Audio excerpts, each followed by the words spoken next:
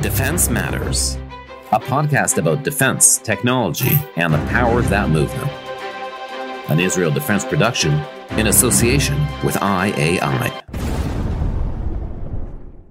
Hello, welcome to Defense Matters, a podcast about all matters of defense and why they matter. I'm your host, Aron Heller. I hope you've been enjoying our journey into all matters of security, technology, military and strategic affairs, and everything in between.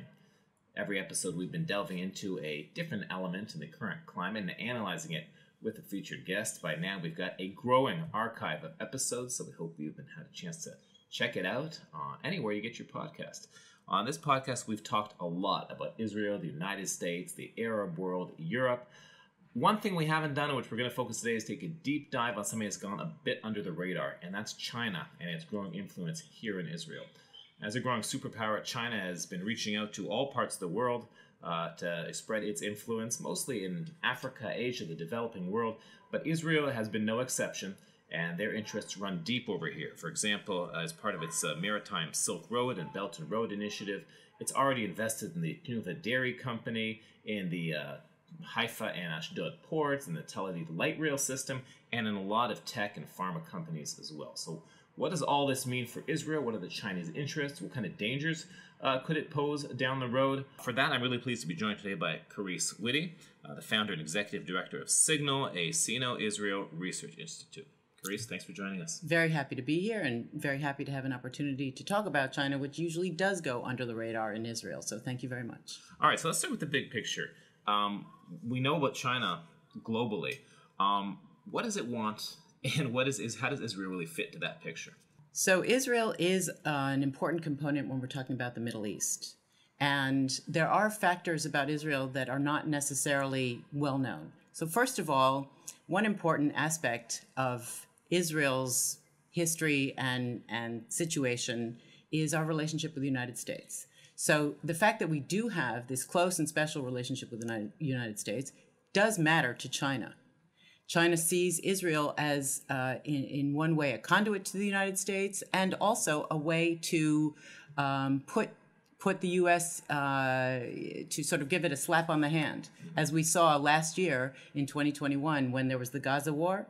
It just so happened that in May, China had the presidency of the Security Council, and Wang Yi, the foreign minister, did call for a vote of the Security Council to end the war early, before Israel felt it had secured its position and its people, and basically the military doing what it needed to do.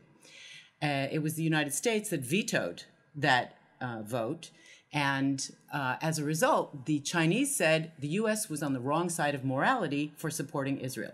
So we can see from this that Israel has a value both in the positive and the negative. On the positive side, it does look for innovation here. It has done infrastructure projects which help China, and I think this is a little bit less known, but help China know how to work in an OECD country. They, I would say they underbid on many of these projects. And certainly in the early years, it helped them learn how to advance their ability to meet those high levels of regulations so they could in the future go to the EU and get the projects that will actually bring a lot of profit. We know, though, about the Belt and Road Initiative and the Maritime Silk Road, that they're doing this in a lot of countries, trying to sort of like get an in through the national infrastructure. In Israel, is there like a particular interest, or is this sort of part of a global strategy they have for everywhere in the world?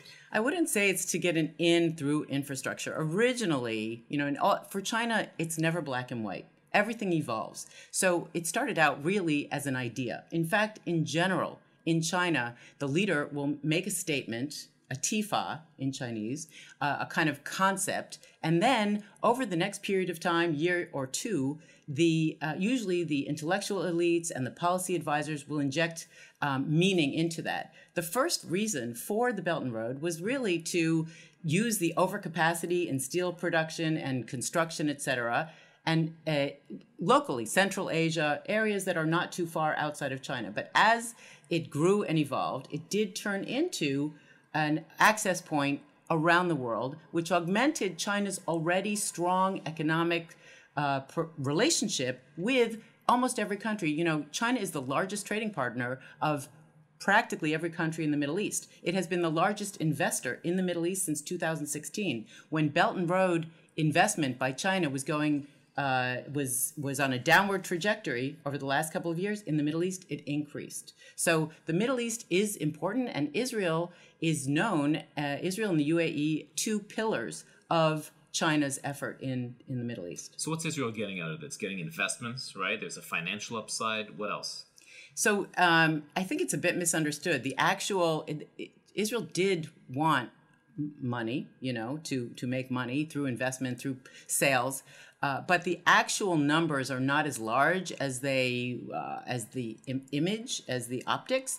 But because China was not a player in Israel for such a long time, and suddenly what became a player and suddenly did have significant investments, they got a lot more attention and were given a lot more credibility or credit than they necessarily warranted in the context of U.S. investments, EU investments, which are still far, far beyond what China does. But what Israel gets is a very good question, because I don't think Israel's given a lot of thought. I mean, Israel, the establishment, up until recently, as to what it actually wants from China beyond that, financial, economic relationship. So Israel has gotten low-cost infrastructure, and it has gotten some investment money. And it is very important to have a relationship with China, because China is clearly a rising superpower that is not going anywhere. And every country needs to have a good working relationship with China. Okay, well, that's the upside. What about the price? There's got to be a cost to build that you're going to have to pay eventually. And do you think there is one for Israel by giving up its control of its national infrastructure and companies? I mean, is there... It's not giving up control. Okay. I think that's a misconception. First of all, in Ashdod, the port, they built the port and left. In Haifa, it's true, they are running the port for 25 years, but they brought a lot of added value in super high-tech management of that port.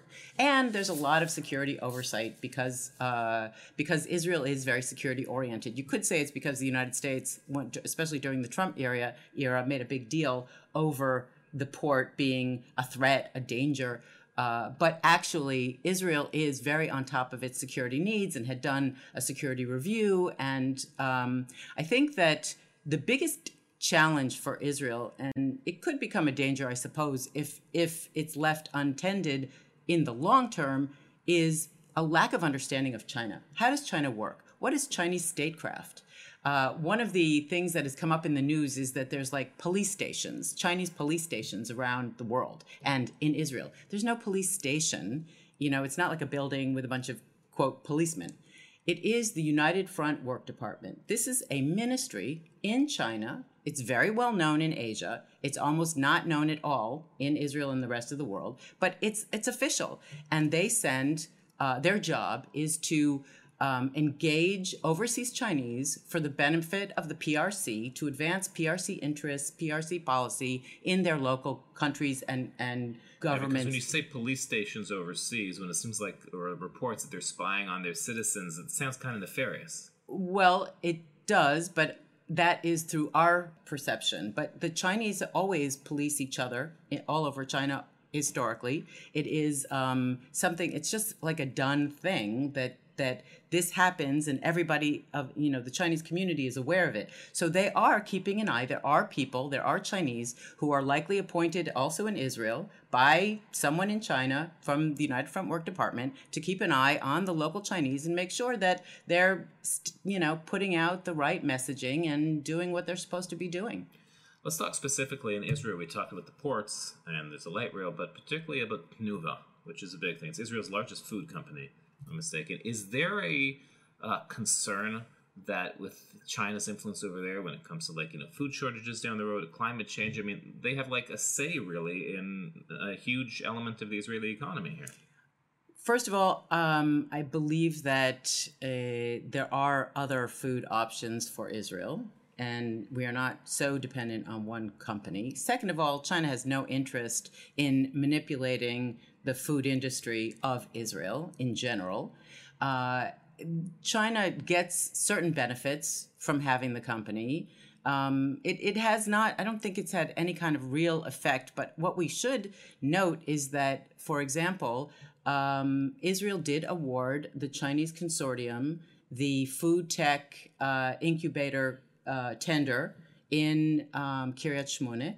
And that is an opportunity for China to access a lot of advanced food technology that we hope will come into Israel, but perhaps will end up in China, because China has a specific historical concern about food security. They have not been, or I should say, there was hunger in China until 30 years ago. And only in the recent 30 years, they've had more than enough food. During COVID, President Xi called for the clean plate policy because there were so many factors, a perfect storm of a reduction in access to food. And I won't go into all the details, but it's thing after thing, from swine flu to floods to worms, that led to a reduction in access to food. So national security includes food security for China. And one of the things, I talked about not understanding China. It's very important for Israel to understand China's needs, its concerns, its fears, its challenges, as well as its level of power. One of the things that always impresses Israelis especially, and including me, because it's hard to get over the scale. China is 1.4 billion people. You talk to a mayor of a city, and you're talking to someone who's managing 25 million people. And we all know, that's 2.5 times the size of Israel in one city, not to mention a 100 million person province. And there are many provinces. So China has a scale that can lead to a shock and awe image. And it seems quite overwhelming. And I think it's important for Israel to know China well enough to be able to put everything in proportion and address its policy accordingly. Well, let's talk about, you mentioned fear. Let's talk about the fear of maybe somebody else too, because naturally when Israel's getting closer to China, it's going to raise suspicions in the United States as well. So how are the Americans responding to, in particular, these investments, and in general, the fact that Israel is no longer entirely dependent, let's say, on the Americans, it has more interests in China as well? That is an outstanding question. Really, this is a huge factor for Israel, and I would say it's unfortunate that Israel has to continue to be as dependent on the U.S. as it is. I think it's important for Israel to be as independent as it can be, and it's doing a better and better job of diversification, not only with China but with all of Asia. And I think the current elected Prime Minister Netanyahu did a very good job over the previous 10 to 15 years of starting to expand our relationship with Asia. But when it comes to China, you are right. It is now a deeply bipartisan issue, a complete agreement between Democrats and Republicans that China is a serious problem. I'm told by the Americans that there is a kind of China fear, and it means that the atmosphere in Israel, especially in the business community, is what can we actually do? The Americans are not clear on their own strategy. They're not giving us clear red lines. And it ends up that Israel can barely talk about China without upsetting the Americans. This is a serious issue because we do need to continue our relationship with China. And the U.S. should want us to, because first of all, the U.S. is doing a tremendous amount of business with China as we speak, as all of these restrictions on chips, for example. The most widespread restrictions we've ever seen, I think, in the history of our lifetime, that include not only the chips, but all the equipment, all the people who work in the sectors all over the world. If they're Americans, they cannot do anything with China. Well, you mentioned the chips. That was going to be my next question, because when it comes to high tech in the role in the trade war, the silicon chips is a big thing. Right? It's like that's the next fuel, so to speak. And we know that Taiwan plays a big part in the chips. So can you talk in particular about the scarcity of silicon chips and the battle over that, and where does Israel fit in that as a high tech power when you talk about America versus China, Taiwan, that whole axis? You are absolutely right. This is one of the most critical issues, that technology is at the heart of the U.S.-China rivalry. And Israel is a tech superpower by many definitions, putting us very much in the crosshairs of that competition between the two. Israel's work in the area of chips is going to come under greater scrutiny by the U.S. over time, probably in the short term. Certainly, any Americans who are, like I personally am American, if I happen to work in the chip industry, regardless of the fact that I'm also Israeli, I would have to follow those restrictions. So I think that what's going to happen is the U.S. and Israel, they recently had their first strategic dialogue on technology, and the Malal head Hulata, who I think he has a PhD in physics, was a wonderful representative, and Minister Farkash brought her team from the Innovation Authority, or You're referring to the National Security Council. Yeah. So right. They were two excellent people to be in the room for that discussion on technology, because one of the critical issues is who's talking to whom when you are dealing with the tech question regarding China, U.S., Israel triangle. Do we have lawyers in the room, or do we have people who understand tech? And do we have China experts in the room? In my opinion, and I hope it's the case, that they had a China expert from both Israel and the U.S., because that will help decide how the policy evolves. So two things. First of all, I remember there was a big crisis about 20 years ago over the selling of the Falcon surveillance plans to Israel to China. And back then, Israel was doing the deal. The Americans put pressure. Israel sort of panicked, and it pulled back and canceled the deal. But that was 20 years ago. And China, the relationship's different now. China is more powerful, America less so. So if something like that were to happen again today, Israel probably wouldn't be as quick to sort of pull the plug, would it? That is not the case. First of all, because of the Falcon and Harpy crises in 2000 and 2004, Israel no longer has any military relationship selling military anything to China. And if it's potential dual use, then it goes through a process of review, and if it gets approved, and that does include the U.S., it can be sold to China. So there is no relationship on defense sales in any way whatsoever. That isn't going to repeat itself. On the other hand, if you're talking about the U.S. saying cancel a deal and Israel caving, we can look at the Haifa port. Now, that was told to be a national security issue, and we didn't see it as a national security issue. Israel stood its ground, respected U.S. needs and concerns, did more investigation into security, and in the end of the day, the Chinese are still running the Haifa port. Yeah, but the Americans are still putting enough pressure that now Israel's just passed a decision to tighten government oversight on foreign investments. So they still do have an impact. Of course they have an impact. Yeah. They have an oversized impact. But on the other hand, that investment review committee is useful for Israel's national security. Israel has to worry about its own relationship with China when it comes to its interests, its national security, and not only on the investments coming in, but on what we are selling.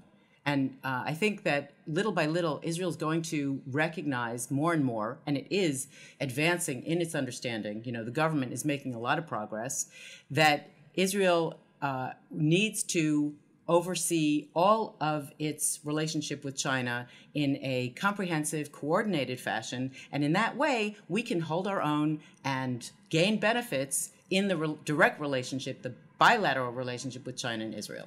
Excellent. Really fascinating stuff. Thanks so much for joining us, Carice, and we'll be right back with Gamechanger.